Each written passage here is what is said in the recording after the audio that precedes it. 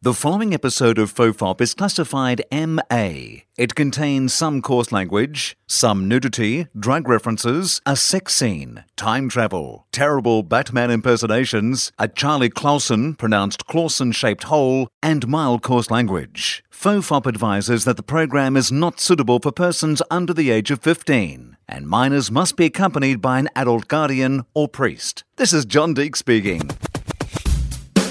Everyone relax. This is Topop.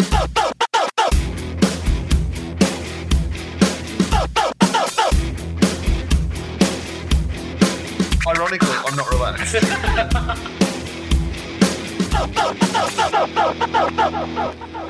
Hello and welcome to FOFOP. I'm Wil Anderson, and very exciting. Always love when I have a new person on the podcast. Today's guest, Charlie, I have been working with all weekend at Comedy on State in Madison, which is a brilliant club, and this guy is fucking dead set, hilarious, funny. Been blowing away the audiences every night, but myself as well. Like, I've been sitting and watching his act every single night, and it's so dense and so layered, and there's so many funny sort of asides and lines in it that it's worth watching on repeat because you pick up something new every time. So enough sucking up. Here he is, today's guest, Charlie. First time guest, Charlie, Jeff Arcuri. How are you, mate? Great, man. How are you doing? Now, let's introduce you to the audience a little bit first. How long have you been doing stand-up for? 5.5 years. You're a little bit too fucking good, to be honest. Oh, thanks. It's all I know. It's all I want to do. So that's my focus on it. Okay, so tell me a little bit about your story then. Did you always want to be a stand-up comedian? Where do you come from? Like, we only met this weekend. Yeah. So, and I don't really know much of this stuff about you. So Tell me a little bit about you. Well, I lived in New York till, I don't know if you want to get from the beginning. From when you're born, if you want. There's no rules. Yeah. We've got an hour. Yeah, okay, cool. I lived in New York till I was about 15. And then we moved to Michigan because there was a falling out with my dad and his family's business, which was his grandfather, and that's a whole big thing in itself. Yeah, we could talk about that too. It's actually kind of interesting. So what was the family business? Tell me. Flowerama. Oh, I shouldn't know. I don't know if I should say. What sort of business is it? That's like half the title. It was a bridal business where literally you walk in. It was in Queens. They had so many locations where you walked into one of them and you said, I'm having a wedding. And they planned it from the photography to the dresses to the flowers to the travel agency to videography, everything. This is in the 70s and 80s. Did things go wrong when Mr. Sheffield came in and met the nanny and took her? She was working at a bridal shop. Do you remember the nanny? Okay, Mr. Sheffield. I believe in the opening credit, wasn't the song she was working in a bridal shop in Flushing, Queens? Yes. Oh my God, actually. I think my dad might have employed Fran Drescher for a while. That was her big break. That might have been her. Okay, so they were like a fool to go if you're going to get married. You go in there. in there, and this it was like everything, down to like where they made the dresses, they made tuxedos, things like that. Right. They had their own, all these different locations, all these places. And the funny thing is I don't know the full story of the falling out. It's kind of one of those things that, like, I knew my grandfather. I didn't have any problems with him, but there were problems with the family and stuff. Yeah. And it's kind of like, when you have a bill due and you don't want to pay it, so you just kind of ignore it. And you're like, I'm just not going to acknowledge that in my head. And that's kind of, I never really got the full story, except like he actually just died, my grandfather, and my dad didn't even go to his funeral. Wow. Because he wasn't invited and he didn't know about it till like 3 days later. Yeah, that's how messed up it was. I mean, that's a big falling out. Yes, yeah. In the bridal business. Yeah, I know. It's a tough biz. It's a tough biz. Apparently it goes bridal business, mafia. Yes. Then. Yeah. But he, so basically. So you guys moved. So where did you move to? Michigan. Now, why Michigan? Because my mom's family lived in Michigan. My mom and dad met on a cruise in the 70s, and then they got married like 6 months later, and then they had 3 kids. But then my mom moved to New York, and my dad was in the family business, and they were doing really well. We were like well off for until I was about 14, 15, and then the 2008 hit, or the economy really started going downwards. So my grandfather sold, from what I know, sold my dad's division and was like, bye. And sold it for like, and that was it. Right. Good luck. Yeah. And so my dad started doing real estate and just started doing a whole lot of ventures. He's a very hardworking dude. To this day, he's like 61. He works 6 days a week. Yeah, right. Full time, and it's insane. But we moved to Michigan, and then I was there, and I was always a very introverted kid. Okay, interesting. Very introverted. Sisters? Yes, I had 2 older sisters, and my mom and my dad, and they're still together. But my dad worked a lot. I saw my dad maybe like once or twice a week because he would leave before I was up and come home after I was in bed. So I was very introverted, and I wasn't one that would speak a lot in the house because my sisters did a lot of talking, and the times that I did get it in, it wasn't worth it, so they wouldn't. I was a kid. I was the youngest kid, so they didn't really care what I had to say. I actually developed a stutter because of it. Is that right? Yeah, and I went to a psychologist, and they found out that it was because no one was letting me speak, so I would just keep repeating the first word, like can, until someone would listen. So right, essentially you're trying to get into the conversation. So they're like, "Oh, Jeff and his stutter," and like they didn't know that it was because they wouldn't listen to me, and so. That's got to be a moment when they find out that news where they all feel a little sheepish. Oh yeah, absolutely. They're like, ooh. And then I was diagnosed with ADD around the same time they found out about that. And actually, because I was diagnosed with ADD, my mom was like, "I think you have that," to my dad. She said that. So then my dad was diagnosed with adult ADD at like 48 years old. And so we both have that ADD. I didn't take any medication for it just because I was scared of what would happen to me as a core in my soul if I wasn't exactly how. I don't know. It's a shallow way to look at it, especially with medicine is very important for a lot of people. Right. I just didn't want to. I just told my mom. She gave me the option. She said, we can get you. I think it was Adderall or whatever it may have been at the time. And she's like, or you can say no and we can work on it. And that's what I did. Always had a hard time in school, but I was, it was like a higher percentile. When I went to the psychologist, I was in a higher percentile of intellect. And that was my problem was my mom was like, you can't be dumb. What's going on? And that's when I found out ADD. But that's interesting to me. So tell me, you didn't go on drugs for the ADD, but right. What about the stutter? How did you deal with the stutter? I just eventually my family started kind of patronizing me. Yeah. And so I became someone that everyone had to listen to out of, fear of my development. Sure. And so everyone started listening to me more, and my dad always liked to tell jokes when he came home from work, when he started working less.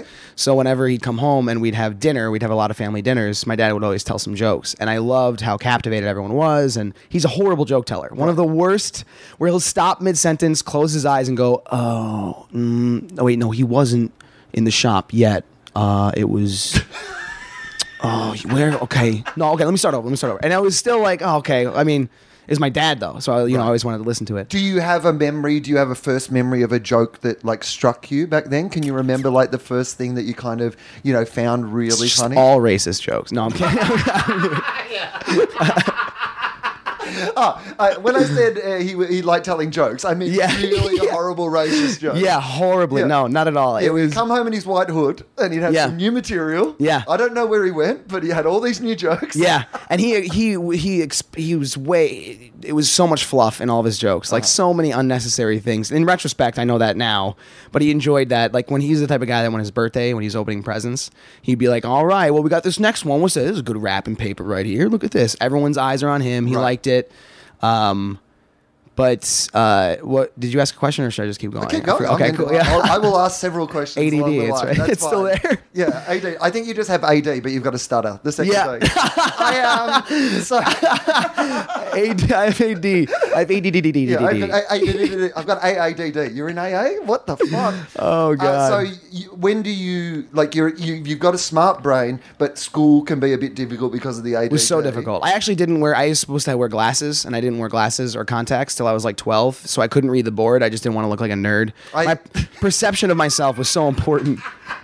So then I'd just be squinting. I love it. You're like, I'm not wearing glasses. Yeah. I'm not taking your fucking drugs. And that's the downside, is if you're a cool kid, you don't sit in the front. So now I'm further away with no glasses on, and I can't see anything at all. I even played baseball, and I got hit with the ball a lot because I couldn't see it coming.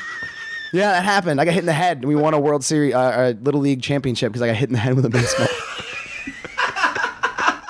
You were the Rudy of your team. I was. They had to. I got hit. I was like that, and I just fell to the ground. I just love the fact that you were willing to get hit in the head with a baseball. I was an idiot. Than look uncool. Yes, I was. I wasn't going to be a kid playing baseball with glasses on. Get out of here. So when does comedy, like, I mean, your dad tells jokes, but there's a difference between your dad being funny and telling jokes and somebody thinking, you know, stand-up comedy is a thing that I'm interested in. When did you first become aware of, like, you know, stand-up comedy, like, you know, as you know it now? When I first, the first time I remember falling in love with it, I think was... I'd watched Carlin a bunch. I didn't get it. I was like 12 or 13. I remember when I was watching Carlin on HBO, and I didn't get it. And I think it was either I know this story for sure. I was driving to Cedar Point, and a friend of mine left a Brian Regan CD in my car. Okay. And then the CD was stuck in my car. So I only had Brian Regan or the radio. So I just listened to his album incessantly. That's actually how he built his career.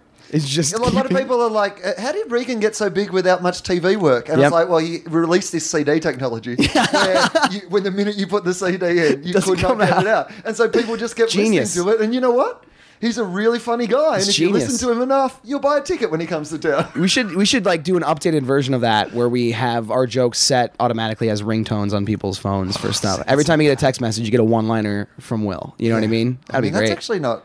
That's a good idea. It's a little intrusive, but I think we might work it out. Okay, so Brian Regan, that's a great person, and that's interesting to me too, because you may not even see this in yourself, and I'm not sure. I'll ask you in a minute. But watching you perform, this is the thing that I am most interested in, where you're at in your comedy already, which is. There are some topics there that, like, how old are you, 26 or something? 27. 27. Yeah. Very 27-year-old topics. A lot of, like, there's some porn stuff, there's some girlfriend stuff, whatever. Which sometimes I would be like, oh, well, maybe that's a bit generic. But you have so many lines and so many asides and so many kind of twists and unexpected lines and lines that genuinely have and that reminds me a lot of Brian Regan. Like, really? The fact that his material has always been... Like, you know, he can take a very generic topic and make it inventive with the way that he uses the language or the approach that he has to the thing. Yeah, and that's what I loved about it, too, is that I loved hearing things that I was, even at, 16, 17, like, that is really funny. You know what I mean? He's obviously a lot cleaner than I am in a lot of ways. But I mean, that said, one of your funniest routines is about bobby pins. Oh, yeah. It's just one of those things where I'm like, that is... Like, it's great when you hear a joke... Yeah. The minute you hear it, you go, yes. Oh, cool. That is exactly right. Right on. I totally get what he's talking about, yet I've never heard anybody make that observation before. That one I've heard stands out to some people, which is funny because I almost scrapped that joke before it, really came to where it is now, just because I wasn't getting that, like, success rate that I wanted in it. So then I was like, all right, now let's move on to... Because I loved it. I loved the concept. I got compliments on it before it was even great. Or I don't want to say it's great. Before it was even, usable. And I liked to... I was like, all right, let's get some alliteration going. Let's get something going so that at the very least I'm making a point. At the very least, it's funny the way I'm saying it and the anger behind it or the... You know what I mean? Because sometimes... Yeah, I'll do a joke and then I'll just scrap it, and then I realized more recently to go back to it and just try and see what else I can squeeze out of it, and that one became that, which I'm really happy about. Okay, so you notice Brian Regan, you start to get interested in stand-up comedy.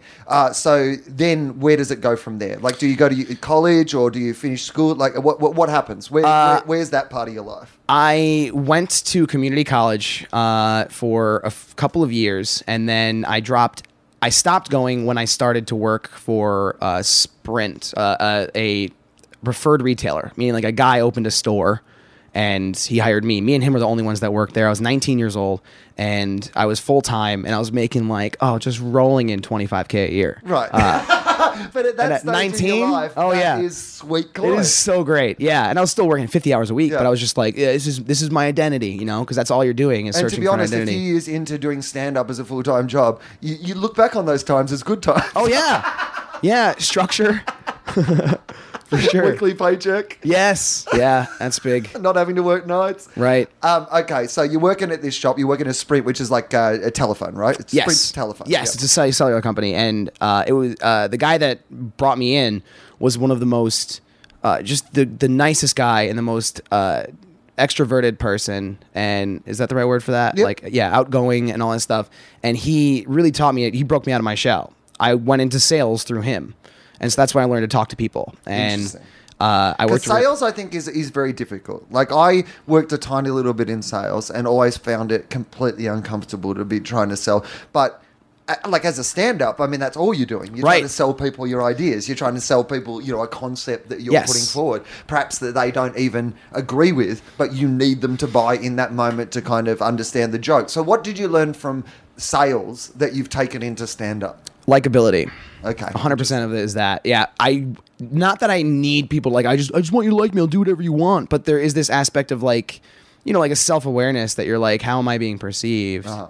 And, would I want to buy something from this guy? And, is he being honest with me and all those things? And because you can be too desperate to be liked, right? People Yes. sense that. Yes. If somebody's like, and I think certainly on stage, if you see somebody up there and they're just screaming, like me, please validate me, then the audience can't like them because they're too desperate. Right. And I worry, and I always worry about that. I worry about coming off certain ways and, like, because I don't want to be the guy that's just, just saying what you want to hear because it's going to be relating to you. Right. But there is that aspect of, I kind of want you guys to relate to it a little bit. You know what I mean?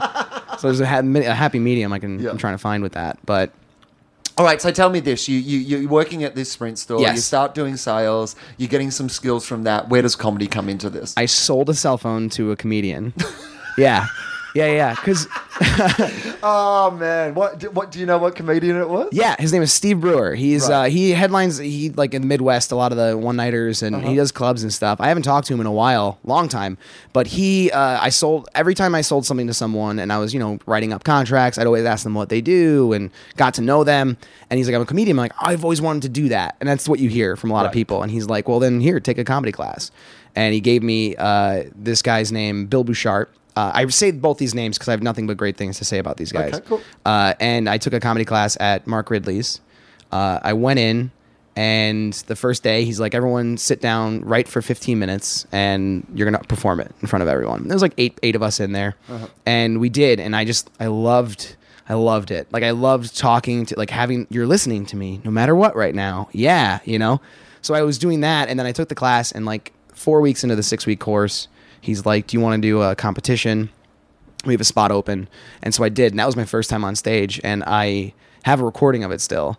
And I did really well, considering. I had one joke that did not do well, but By the way, really well considering should be how everybody's first gig that went well is described. Yeah. Because I often think, and I've talked about it before on this podcast, I have a bit of a theory that most of the time you do well in your first set. Because there's something about your first set, and there's something about the honesty and vulnerability and the fact that you don't know what's right or wrong that works for the audience. But often your second set will be terrible because suddenly you take all the things that you think you know from that first gig and you try to put them in the second gig, which is terrible.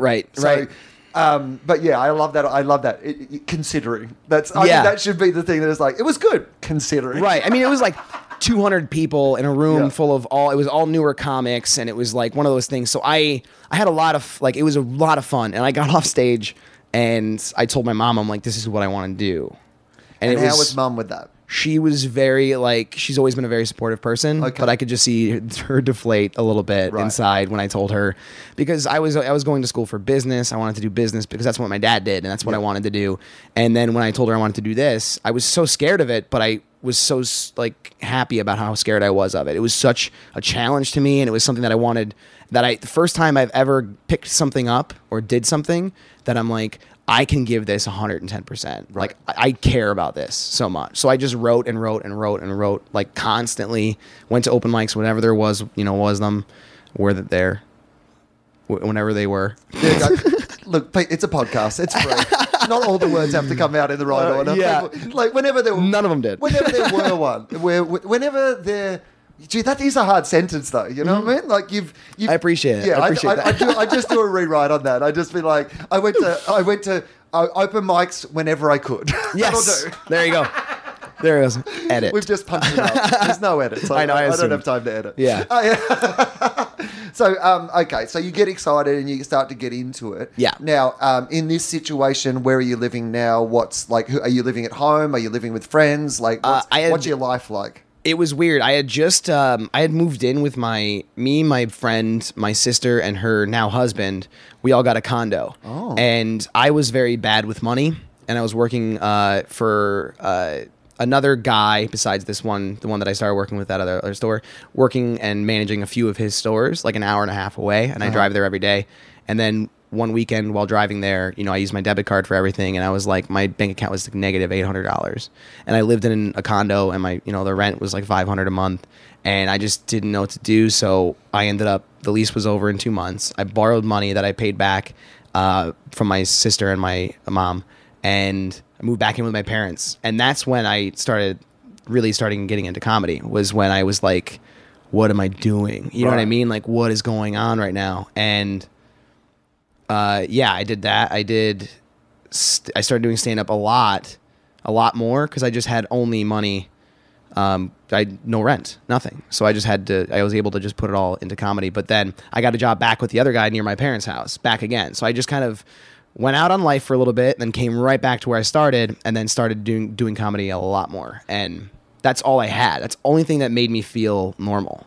It's really interesting to me. So that's who were you into then? Who would be your influences? Like at that time, whose comedy were you watching? Like what were you kind of taking in? Where did that come from? What influences you? Because it's interesting to watch you on stage. Like I was trying to you do have a very unique style. Really? I think so. Oh, because thank you. That's the first time I've heard that. Because I think it's a real kind of counterpoint and juxtaposition. I think that you have a lot of different, kind of things. Like your presentation in some ways could be like, a next generation Jerry Seinfeld or John Mulaney or somebody like that, in that you look like you're just kind of, you've got a real tightly constructed set. Everything's got really good joke structure. You're presenting it in a kind of like shirt and tie, clean, good looking, presentable way. But there's an added complexity and deepness and weirdness to it that feels to me that it's, Seinfeld's almost become a parody of Seinfeld. Not to say anything about Jerry, but it's like, what do you mean? Turn your cell phone. Get off the phone. Like, Like your act could be that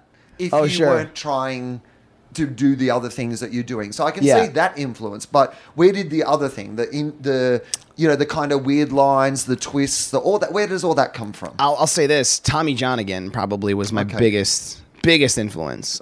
Stand-up comedy 2, I heard stand-up comedy 2 first, fell in love with it, listened to stand-up comedy 1, and then just listened to those 2 albums in set, like just constantly, because I loved how many layers he added to his things, and it wasn't done when you thought it was done. And stand-up comedy 3 is even better because it's got that same thing. And I just always loved, I just was dying listening to him all the time. And so that's where I got my structure.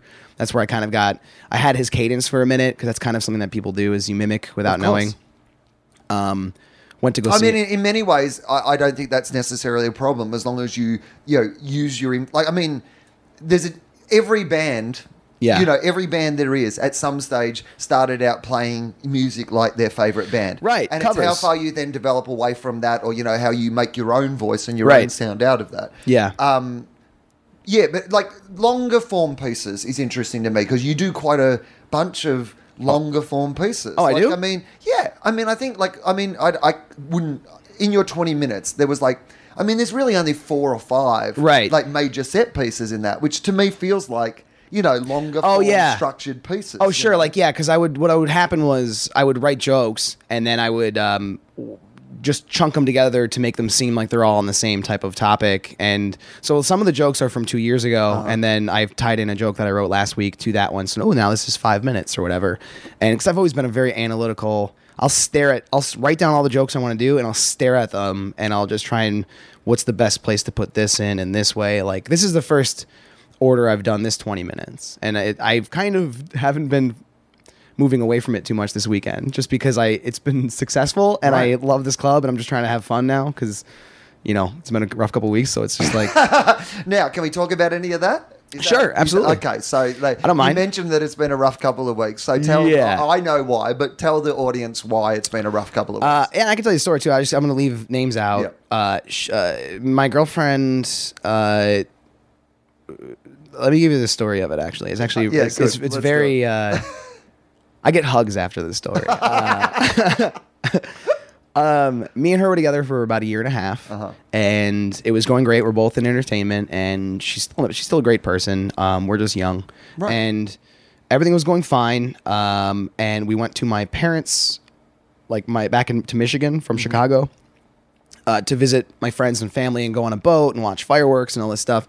We were having a great weekend, and my sister announced she was pregnant with the first grandchild of our family. Okay. So she told me and my girlfriend first, and the way she did it was she had a photo album she goes, our dogs are being chosen for this magazine, so we have to take all these pictures. So they had 30 pictures, high quality pictures taken, and halfway through the album she's holding a sonogram thing.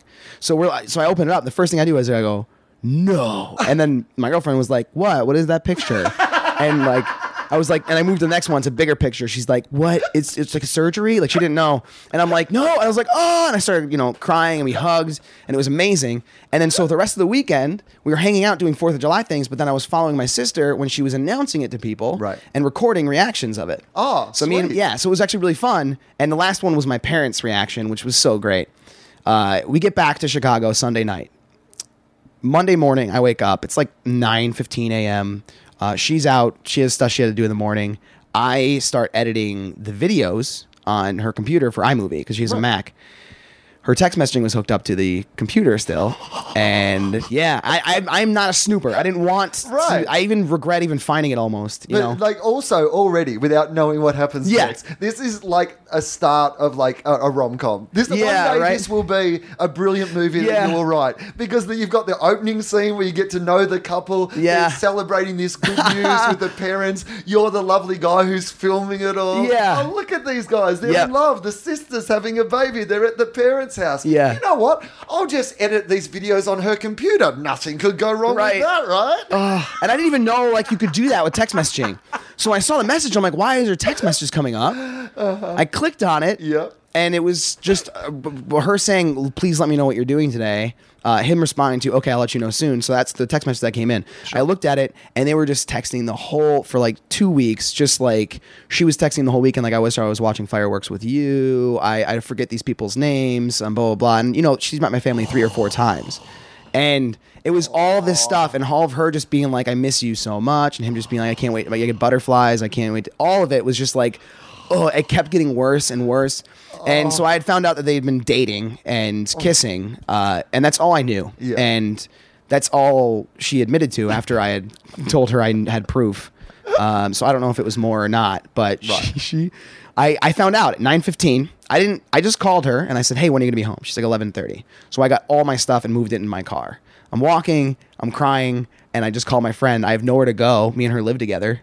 So I'm like, hey man, here's what happened. And he's like, just get over here. So I went, well, actually he wasn't home till 3:00. So I had all my stuff in my car. I'm sitting at home, and this is true. I get 2 suitcases because I wanted there to be if this is going to happen where I'm going to out her, I'm going to do it like a movie sequence. I'm going to get up, grab my bags, and walk out. As soon as she comes in, I'm going to be sitting there, just legs crossed, And so she comes in. I have the suitcases by the door. So hopefully when she opens the door, she sees the suitcases and goes, oh no, Right. She walks in and doesn't see the suitcases and just looks at me. Just hey. And the only words I could muster were, how dare you? And that's the only thing I said. And she's like, what? And then I was like, I need to telegraph this a little bit more. Did you not see the fucking suitcases? Yeah. They're right there. Turn around. I know. And look at my gesture. Yeah. Acknowledge my gesture. I had set things up. I threw my hangers all over the bed so she would know it. And she came in and she was like, when were you going to break up with me? And we talked for a long time. And then I left and I stayed with my buddy. And then she had all my furniture, my bedroom set. So I was the nice guy, and I knew that her friend was moving out. She was going to take her furniture. And I said, you can keep it. And then I just started getting too upset. And I was like, I can't have a date in the future plan to see you. So I need to just pick up my stuff. I'm sorry if you have to sleep on your couch, but also, you know, what you did was kind of messed up. Right. So Yeah, it turns out that maybe you've got somewhere else to sleep. So you know Yeah. what? Fuck, give me my bed. right. Yeah. That was my thing. At the very least, you know what? This is edited terribly, but you're not fucking someone else on my bed. That was the thing. But my other reason for wanting to not take it was because I didn't want her to not have a bed, so she has then to go find a bed. right. But then again, I'm like, I'd rather her not have sex on my bed Right. than her a do final what insult. eventually is going to happen anyways. Exactly. It's the inevitable. So I got it 2 days before I came here, all my stuff, and it's just all at my buddy's place. And I'm going to be living with 2 of my favorite comedians in Chicago. So like, new chapter, whatever. It'll be fun. Yeah, I'm like, But every it's- day's better. But it's a hard thing to... Okay, so now talk to me about this. I Yeah. won't put my stuff on this. I want to hear what you have to say. How is doing comedy? And you've talked about it a little bit on stage. Not Yeah. heaps, but you reference it in Yeah. relation to, because you've got some jokes that you need to Right. reference it in relationship to. How is that? People always are fascinated by when you're going through a bad time. How do you channel it on stage and be funny and those sort of things? What's that been like for you? It was Monday it happened, and my buddies took me out bowling. Tuesday, I went to my friend's open mic, and a lot of comics knew I was going through something. So it was just like a full house of comics and people, and it was like I did 10 minutes. It's a 4-minute open mic, and I just told the story, but I added my jokes, things that made me like feel better about it. Like the part where she says, "I wish I was watching fireworks with you instead." I said, like with my family, that would be weird Yeah. if it was you two, you know? And so I had jokes like that that put light on it, because otherwise it's just a sad story. Right. So it was so I therapeutic. mean, you should have actually cut up the video, like the video of all the stuff that you were doing, but with her comments down the bottom. Like, Oh, as God. The text messages, Oh, at the like, same time? Yeah. Oh, God. Like in sync. And like Yeah. at the fireworks, it's like, I wish I was, and just like center that. Yeah. Hope you like your director's commentary.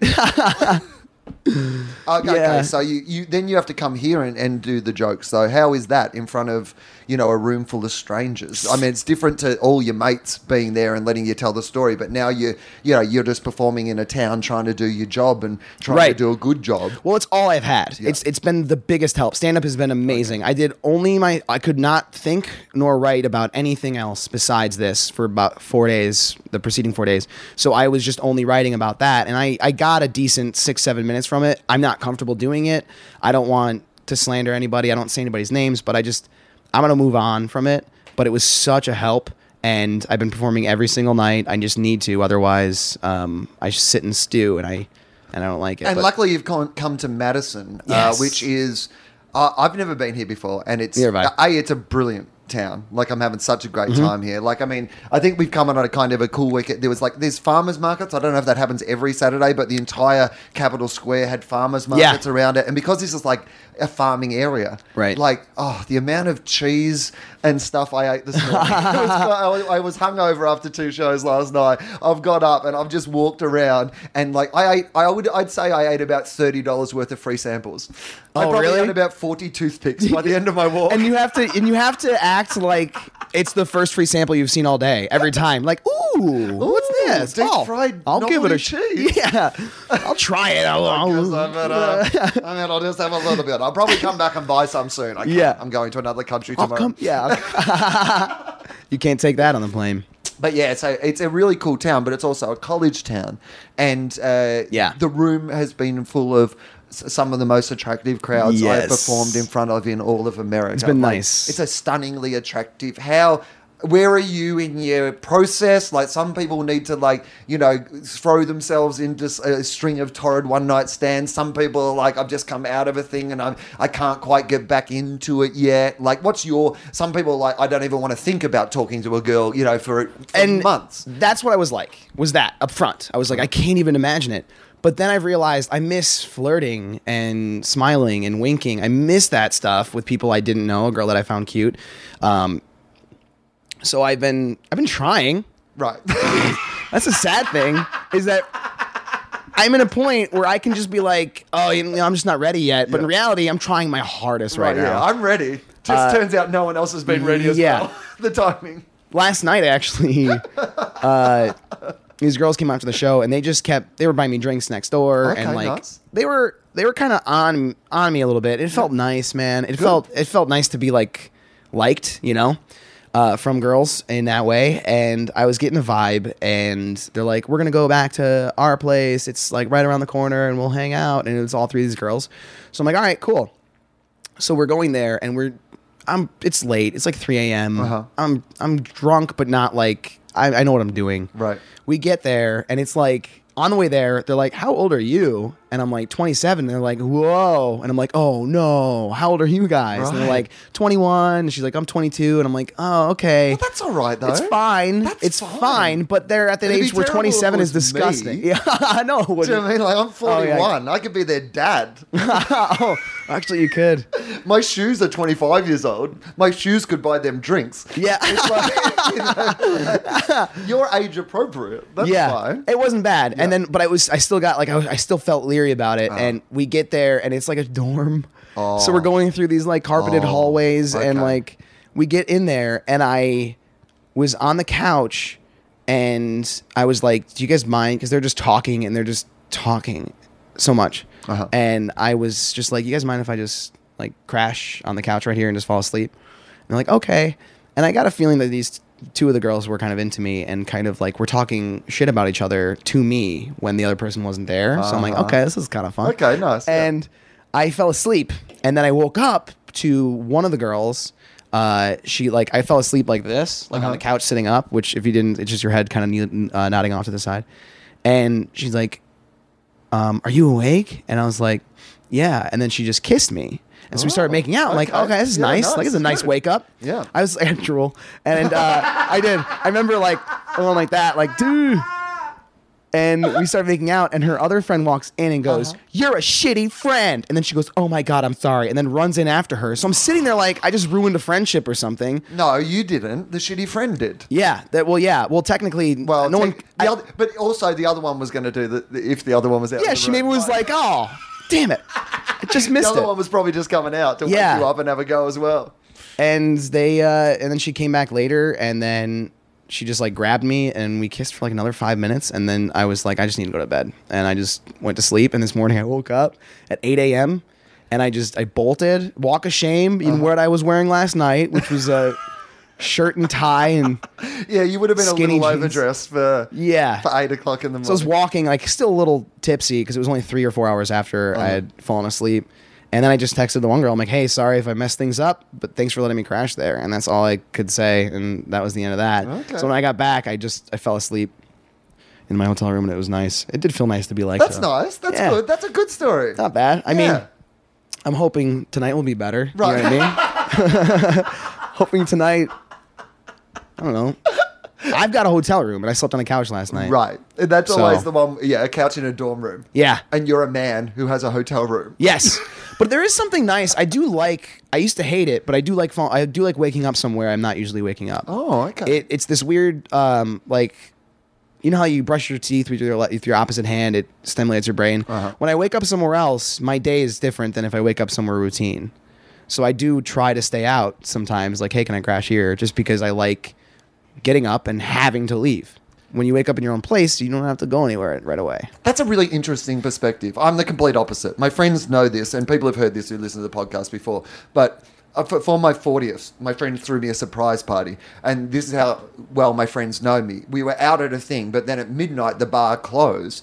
And I'm like, oh, really? Like, it's closed at midnight? But what they had done was they had gone back to my house, and they'd like set up like, a bar by the pool, and they had staff there to work it, and they blah, blah, blah. And then everyone bussed back to my place because all I want to do is be as close as possible to my place and where I'm going to be to enjoy myself. Right. And there's a certain point in a night that I will never go further away from where I live. If where we're going, if people go, hey, we want to go to this thing, I'm like, if it's in the direction of where I'm going towards my home, fine. Yeah. If it's 1 meter the other way, I'm like, fuck that. Yeah. I'm going home. That can also be because you're old as shit. You know Right. what I mean? I still got it. I'm kidding. Don't get it wrong. Still got it.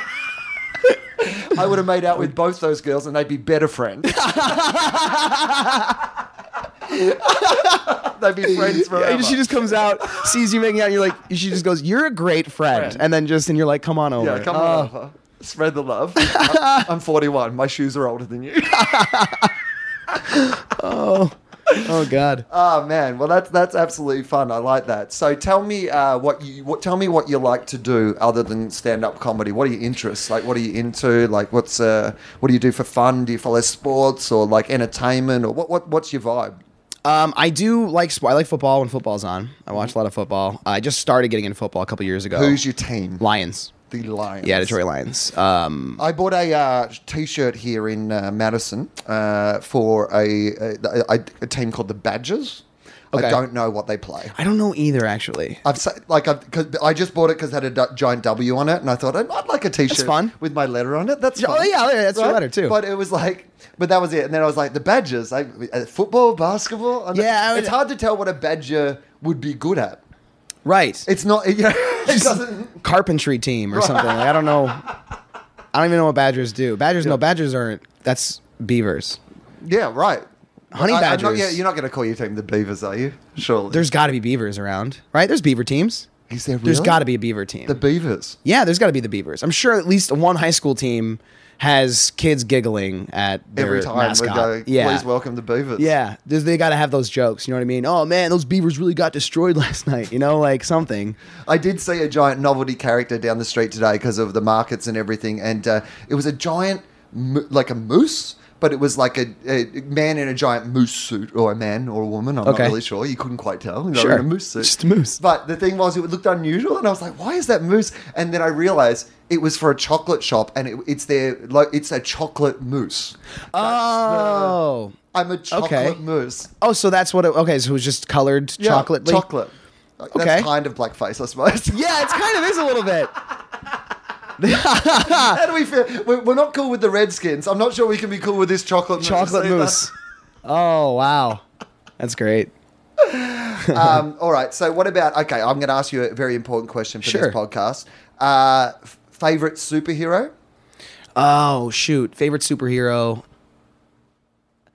I mean, my first go-to is like Batman or Superman, but I remember... There's a correct answer out of those two, by the way. Well, I mean, obviously Superman is better if you're looking at it on paper. Right, but let's not do that. Let's look at who's better. Batman. You think so, Bat? You think so, huh? Batman is always the fucking answer. He's cooler. Superman. Superman's an alien, firstly, so he's not even one of us. Go back to where he came from, mate. And B, I'm not impressed by his powers because, like, he gets them from the fucking sun. Batman had to build shit and have a cave and, like, you know, fight crime and shit. But he's just a bunch of money away from being a guy that wants to be Batman, kind of. Like a guy that wants to be a superhero. He studied with Raj Al Ghul. And the League of Shadows or the League of Assassins, depending on your, which history of Batman. I love Batman. That's a great trick question. But is there anyone outside the Batman and Superman world that you like? Do you have an indie superhero? Who do you have a soft spot for? You know what? I can't off the top of my head. I couldn't think. Okay, you might not be a superhero guy. Let's ask. What's your favorite movie? Tell me that. Ooh. What sort of movies do you like? What's the one that, if it's always on, or you would like line up first to go to, that sort of thing? I just like I love. Ooh, that's a good question too. I'm horrible with that too because I love movies. I love a lot of them. I watch them a lot. But I liked. There's no correct answer to this question. I liked Gone Girl a lot recently because it was one of those movies that you didn't know who the villain was throughout the entire thing, and it didn't end in a way that most people end movies, which is like, here's this, and everything's fine now. It's kind of like what just happened for 3 hours, you know?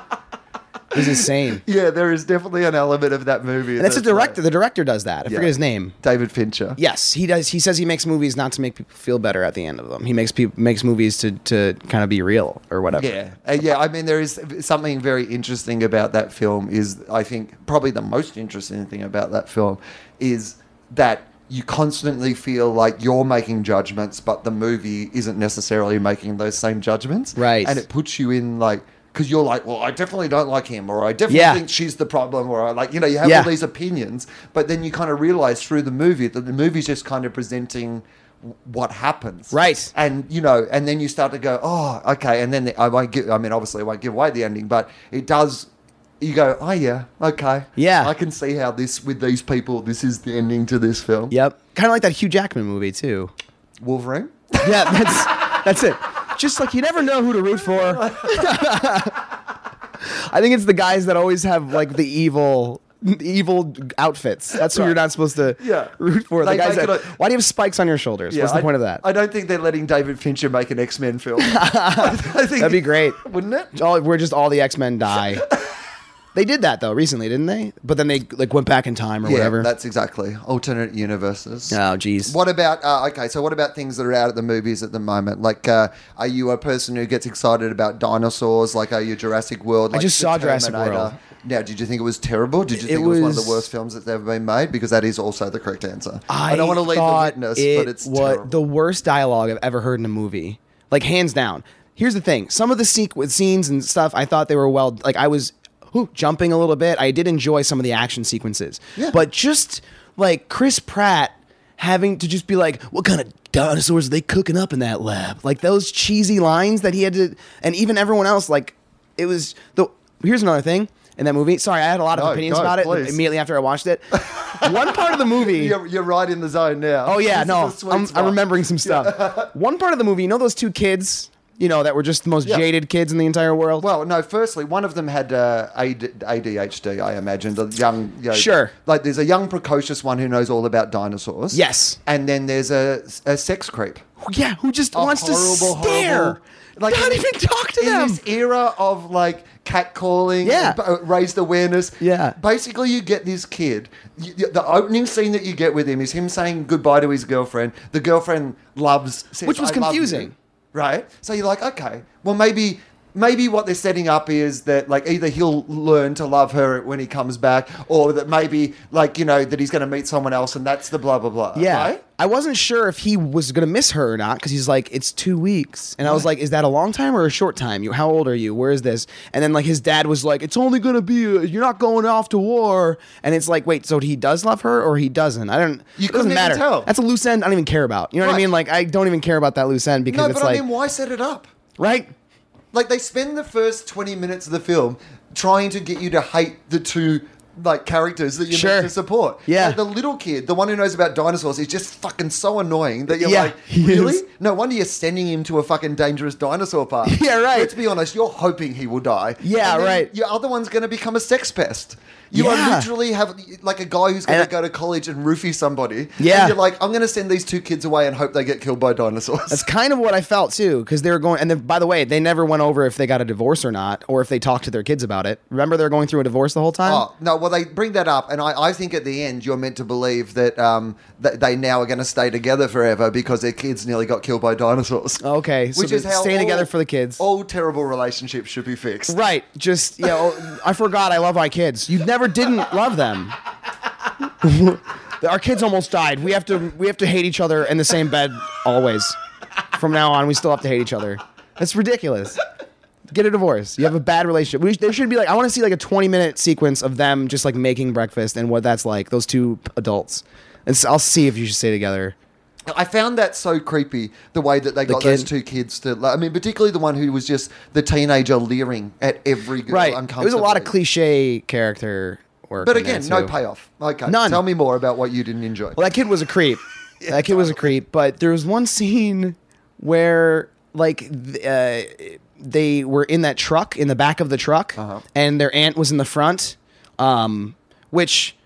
This is right after Chris Pratt was riding motorcycles with Velociraptors, where he was comfortable enough to ride in between them, like, let's go, boys, even though they tried to kill him the day earlier. Oh, and even though, exactly. Firstly, he's riding with them. But B, we've watched like 4 other movies where we've been convinced they are the most deadly animal ever to exist. And now he's just riding in the middle of them on a motorbike. Yeah, on a motorbike. And also the Chris Pratt, the opening scene was, it was exactly based on Mel Gibson in Lethal Weapon, which was just a tin can trailer on a beach.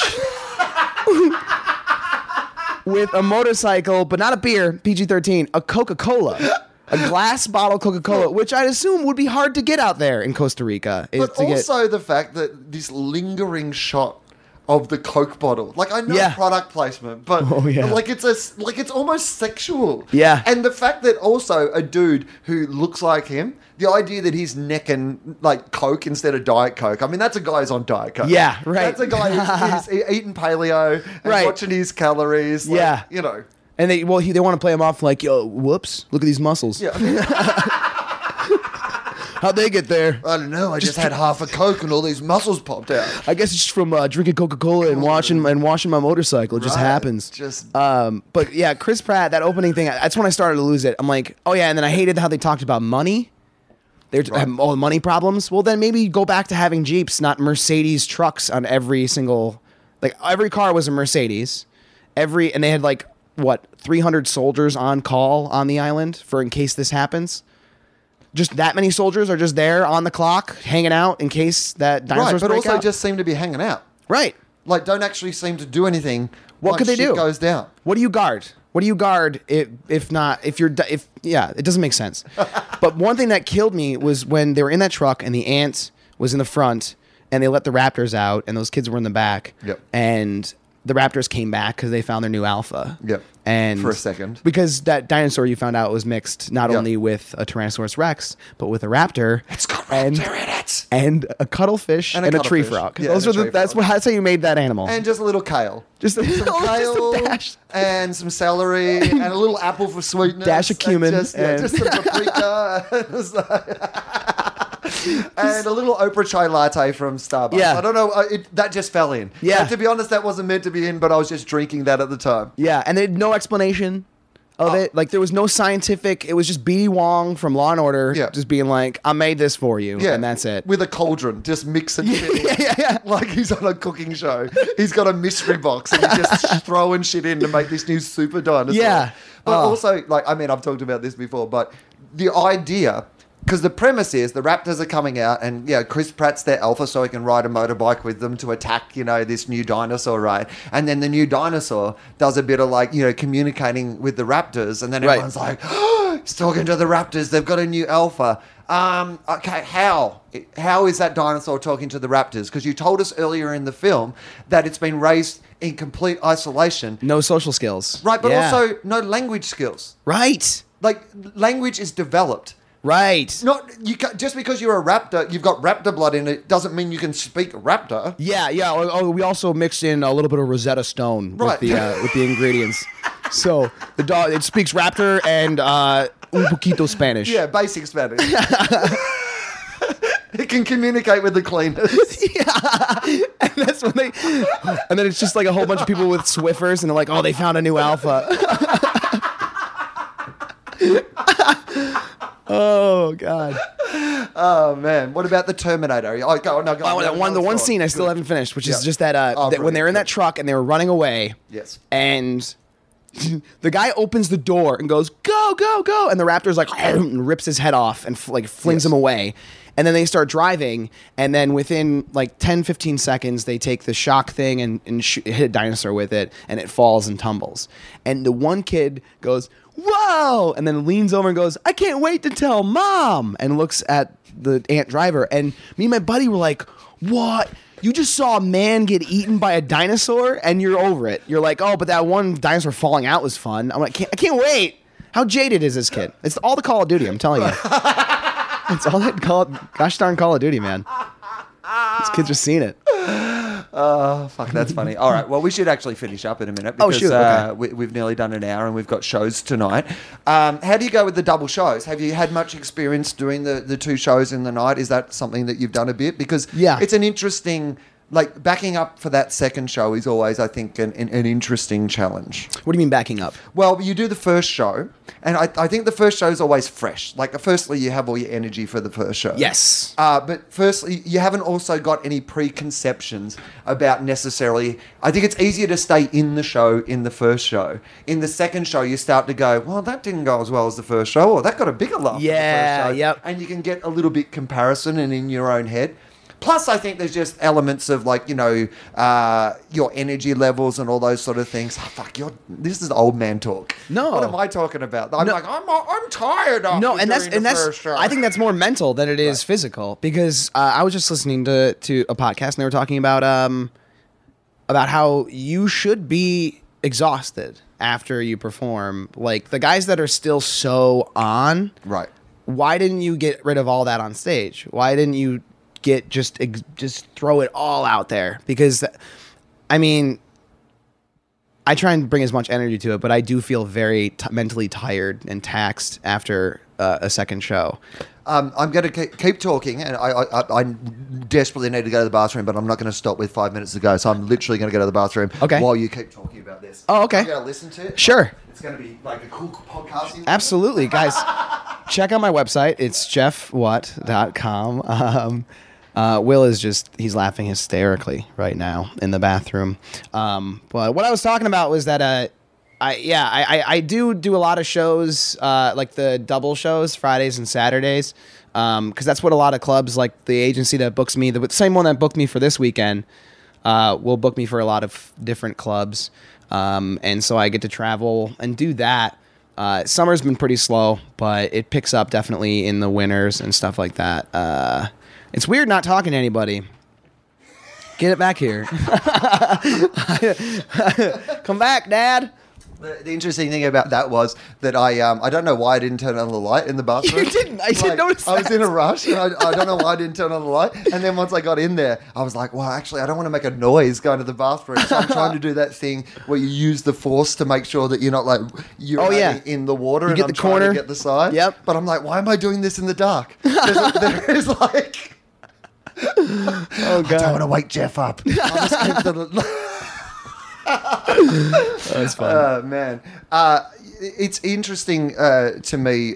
Did you have any awareness of me before, like this weekend, when they say, hey, you're going to go to Madison, you're going to be like doing a feature for this dude? Had you ever heard of me? What do you do in that situation? Like, is that common for you to go and like, do like... I do normally. Yeah. I do look up, if I haven't heard the person, and try and look up everything about them and get an idea of what kind of comic they are and things like that. And I have heard your name and I've heard of you before, but like I said, the past couple of weeks I've been out of it, so I didn't look you up until I found out, until I got here, and I checked in.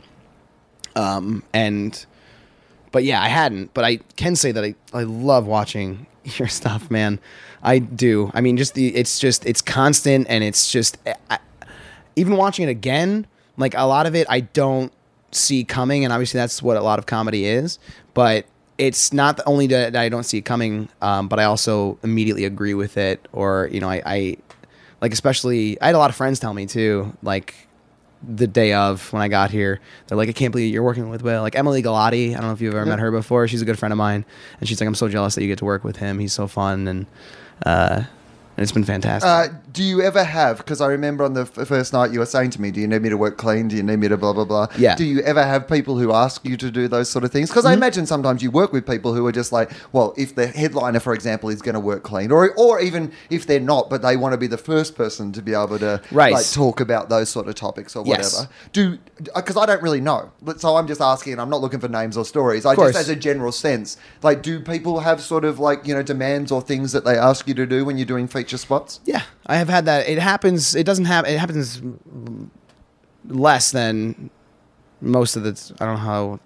Not a lot. You know what I mean? It doesn't happen a lot. Doesn't happen a lot. Excuse me. It doesn't happen very often, but when it does, I respect it so much, and I'm like, I'll do whatever you want, because the show is I'm more of a warm up. The MC is like, okay, this is how jokes work, and the feature's like, this is how. This is how like consecutive jokes work, and for a longer amount of time, and then you go up there, and then you should be the best, obviously the best comedian. You are the best comedian. Your foreplay. What? Your foreplay. Foreplay. Yeah, You're meant to be really good foreplay. Oh yeah. You're meant to get them nicely warmed up, nicely ready to go. Yeah. But you're not meant to fuck them. No, I know. You're right. You're right. Speaking of which, is there anything you want me to not do at all for the rest of the weekend? Is there anything? No, you've been a fantastic, and it's been really nice to watch you act. And I don't want to quote examples on the podcast because I don't want to spoil it for people. But the thing that I would say is that my favourite moments, there's just certain asides or certain almost throwaway lines, and I always admire a comic that has that sort of that density of punchline, punchline, punchline. and it feels like you're done, but like you almost like there's a couple of times where you almost throw away a line. Sure. Which I like because it's almost like, yeah, I've got so many jokes. You know, I mean, like, not in an arrogant way, but like, No. you know what I mean? Like, here's like a bunch of different ideas on Yes. this, and some of them I'll be like, this is a joke, and some of them I'll be like, this is just an aside. But, right. And that's what I think Chicago has taught me too, is to just talk, is more of talking and more dialogue and things like that. But I do those on purpose, and most of them are for me. Most of them are, they don't have a success in it, but they do at least give people an idea of who I am. Like, even if it's not funny, like when I say that one thing about like the euphemism for the iPod dock for my girlfriend, at the end of it, I'm like, I don't think it's not intended to be a euphemism. And that's where the joke is. And I can stop there, and I just like, for your cooch, and I just walk away from it. And that does not get a second laugh, but it's my way of ending it. Like, all right, that's the end of that. You know, like, and I walk, and I do like those ones. I do like just throw away. I things. think you're right. I think it's kind of the icing on the cake. They don't work by themselves, and if you didn't have a good cake in the first place, but it's the thing that differentiates you from everybody else, and it gives a little sense of your personality and your particular sense of humor. Where can people check you out? Where can people find you?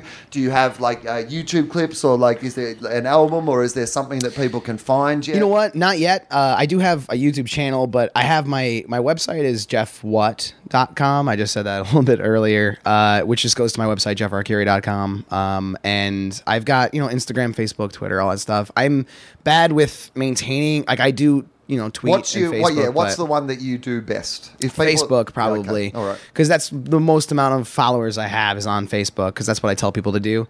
But, because I never really got into Twitter and Instagram as much. I do need to. I absolutely do need to, and I know that. But if I have a regular show in Laugh Factory in Chicago, if anybody comes to Chicago. Oh, yeah. I know we have. I mean, I know that there are a bunch of people who listen to this podcast from Chicago, because when we did shows in Chicago, it was probably the most people I've ever had come out specifically going, here's the thing about Chicago, and let's quickly talk about this before we go.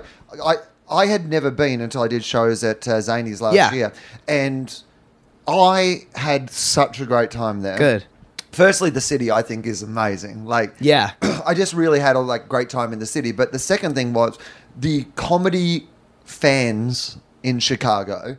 They are one of the most comedy literate audiences. Like, I would just have people come, to the shows who knew, they'd know you from other podcasts, or even there were some people who were saying, oh yeah, no, we just know you because we follow the lineups at shows in LA and stuff. Like, they're fans of comedy and they want to know who's on what shows and whatever, and they see your name and they came out. So so I know we have a bunch of listeners, so tell people about the Chicago. I run a show at Laugh Factory, which has been the biggest help for me moving to Chicago, was Laugh Factory, because they book only local for most of the weeks. So they book like 6 comics per show. So I'm there on the weekends a lot if I'm not on the road. And then Wednesdays I have a show called Social Takeover, where we do stand up for 45 minutes. And then for 45 minutes we drop down a projector and take over people's Facebooks in front of them. Like, they sit down underneath it, and in front of their whole audience, we mess with their lives and pretend to be them. And it's the hardest. I laugh every single week. It's my favorite thing. That sounds awesome. It's very fun. And then I run a show on Thursday. I've been running for a couple of years now. It's like an underground place, and we just have had we've had a lot of guys come through, like, who are in town just to do the show, because we get 60 people max, but it's like standing room, and it's like just intimate, and it's fun. And and that one's called This Week's Show, and that's our Twitter and all that stuff is just This Week's Show in Chicago. Okay, that's really cool. And any other gigs coming up that you want to mention? You know what? Off the top of my head, I don't know. I can find it on your website. Sure. Right? Yeah. I'm gonna. Yeah. Okay, I'm just going to quickly give a plug to some gigs I'm doing. Toronto, Monday night at the Comedy Bar. I'm doing 2 shows. Look, they're just for JFL pass holders. So if you've got a pass to JFL in Toronto later in the year, you can come and see my show for free on Monday night. I'm doing 2 shows in a row, so there'll be an 8 o'clock show and there's a 9:20 show. But I know there are some people who aren't JFL pass holders who've been hitting me up because it's my first time in Toronto and saying, hey, we want to come and see the show. They tell me that these things, even if they do sell out, from the pass holders, there's always on the night, some spots left. They will be selling tickets at the door on the night. So if you're desperate enough, or if you want to take the risk and kind of come and just go take a punt on it, chances are you'll probably be able to buy a ticket at the door. So that's on Monday night in Toronto. Then I am in Montreal all week doing a whole bunch of shows. I'm hosting a couple of things. I've got my own show, Free Will, on the Saturday night, July 25. That's one that I would love you to come and see. I'm doing Jeff Ross's roast battle. I'm not even a roast person. Like my humor's not even really particularly roasty, but Sure. they asked me to do it, and I'm like. Sometimes I'd like to do things that I don't think I'll even be that good at, but just to kind of push myself. Yeah. Have you done it? Have you ever like written roast jokes? Never written a roast joke. Oh, never they're done a fun. roast. Because you can do them with a polite. You can? You can do them a little. I mean, I love doing roast jokes and like monologue jokes and stuff. I love because it's like you get to get the smallest, all the words out as quick as possible. You can also be a little malicious, but with a wink on it is not bad. I like roast jokes. I love roasts. That's good advice. But anyway, I'll be doing that. It's a competition. So basically on the first night, there's 16 people or whatever. And then like the second night, it's down to 8 or I don't even really know how it works. I can't imagine I'll be around by the second night. But I am doing the first night. So you can come and see that. That'll be fun. So a bunch of those shows. And then, of course, Sydney and Perth, they're selling pretty quick back home. So if you want to come and see those shows, I'd get in quick for those ones. LA Podcast Festival is on sale September 18th through 20th. Charlie and I will both be flying over from Australia to do the LA Podcast Festival again, so also check that out. Hey, Jeff, thanks so much, mate. It's been an absolute pleasure to have you on the podcast. Great. And it's been an absolute delight to have you doing a feature for me all week, and hopefully we'll get to work together again soon. Yeah, great.